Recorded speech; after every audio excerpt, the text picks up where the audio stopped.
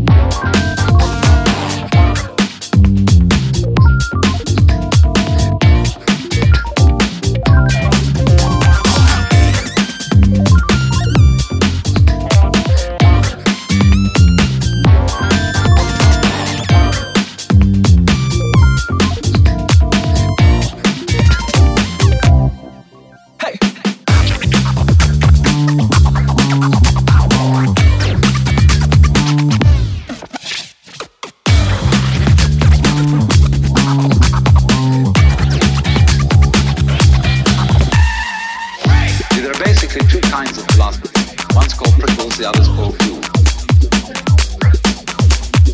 And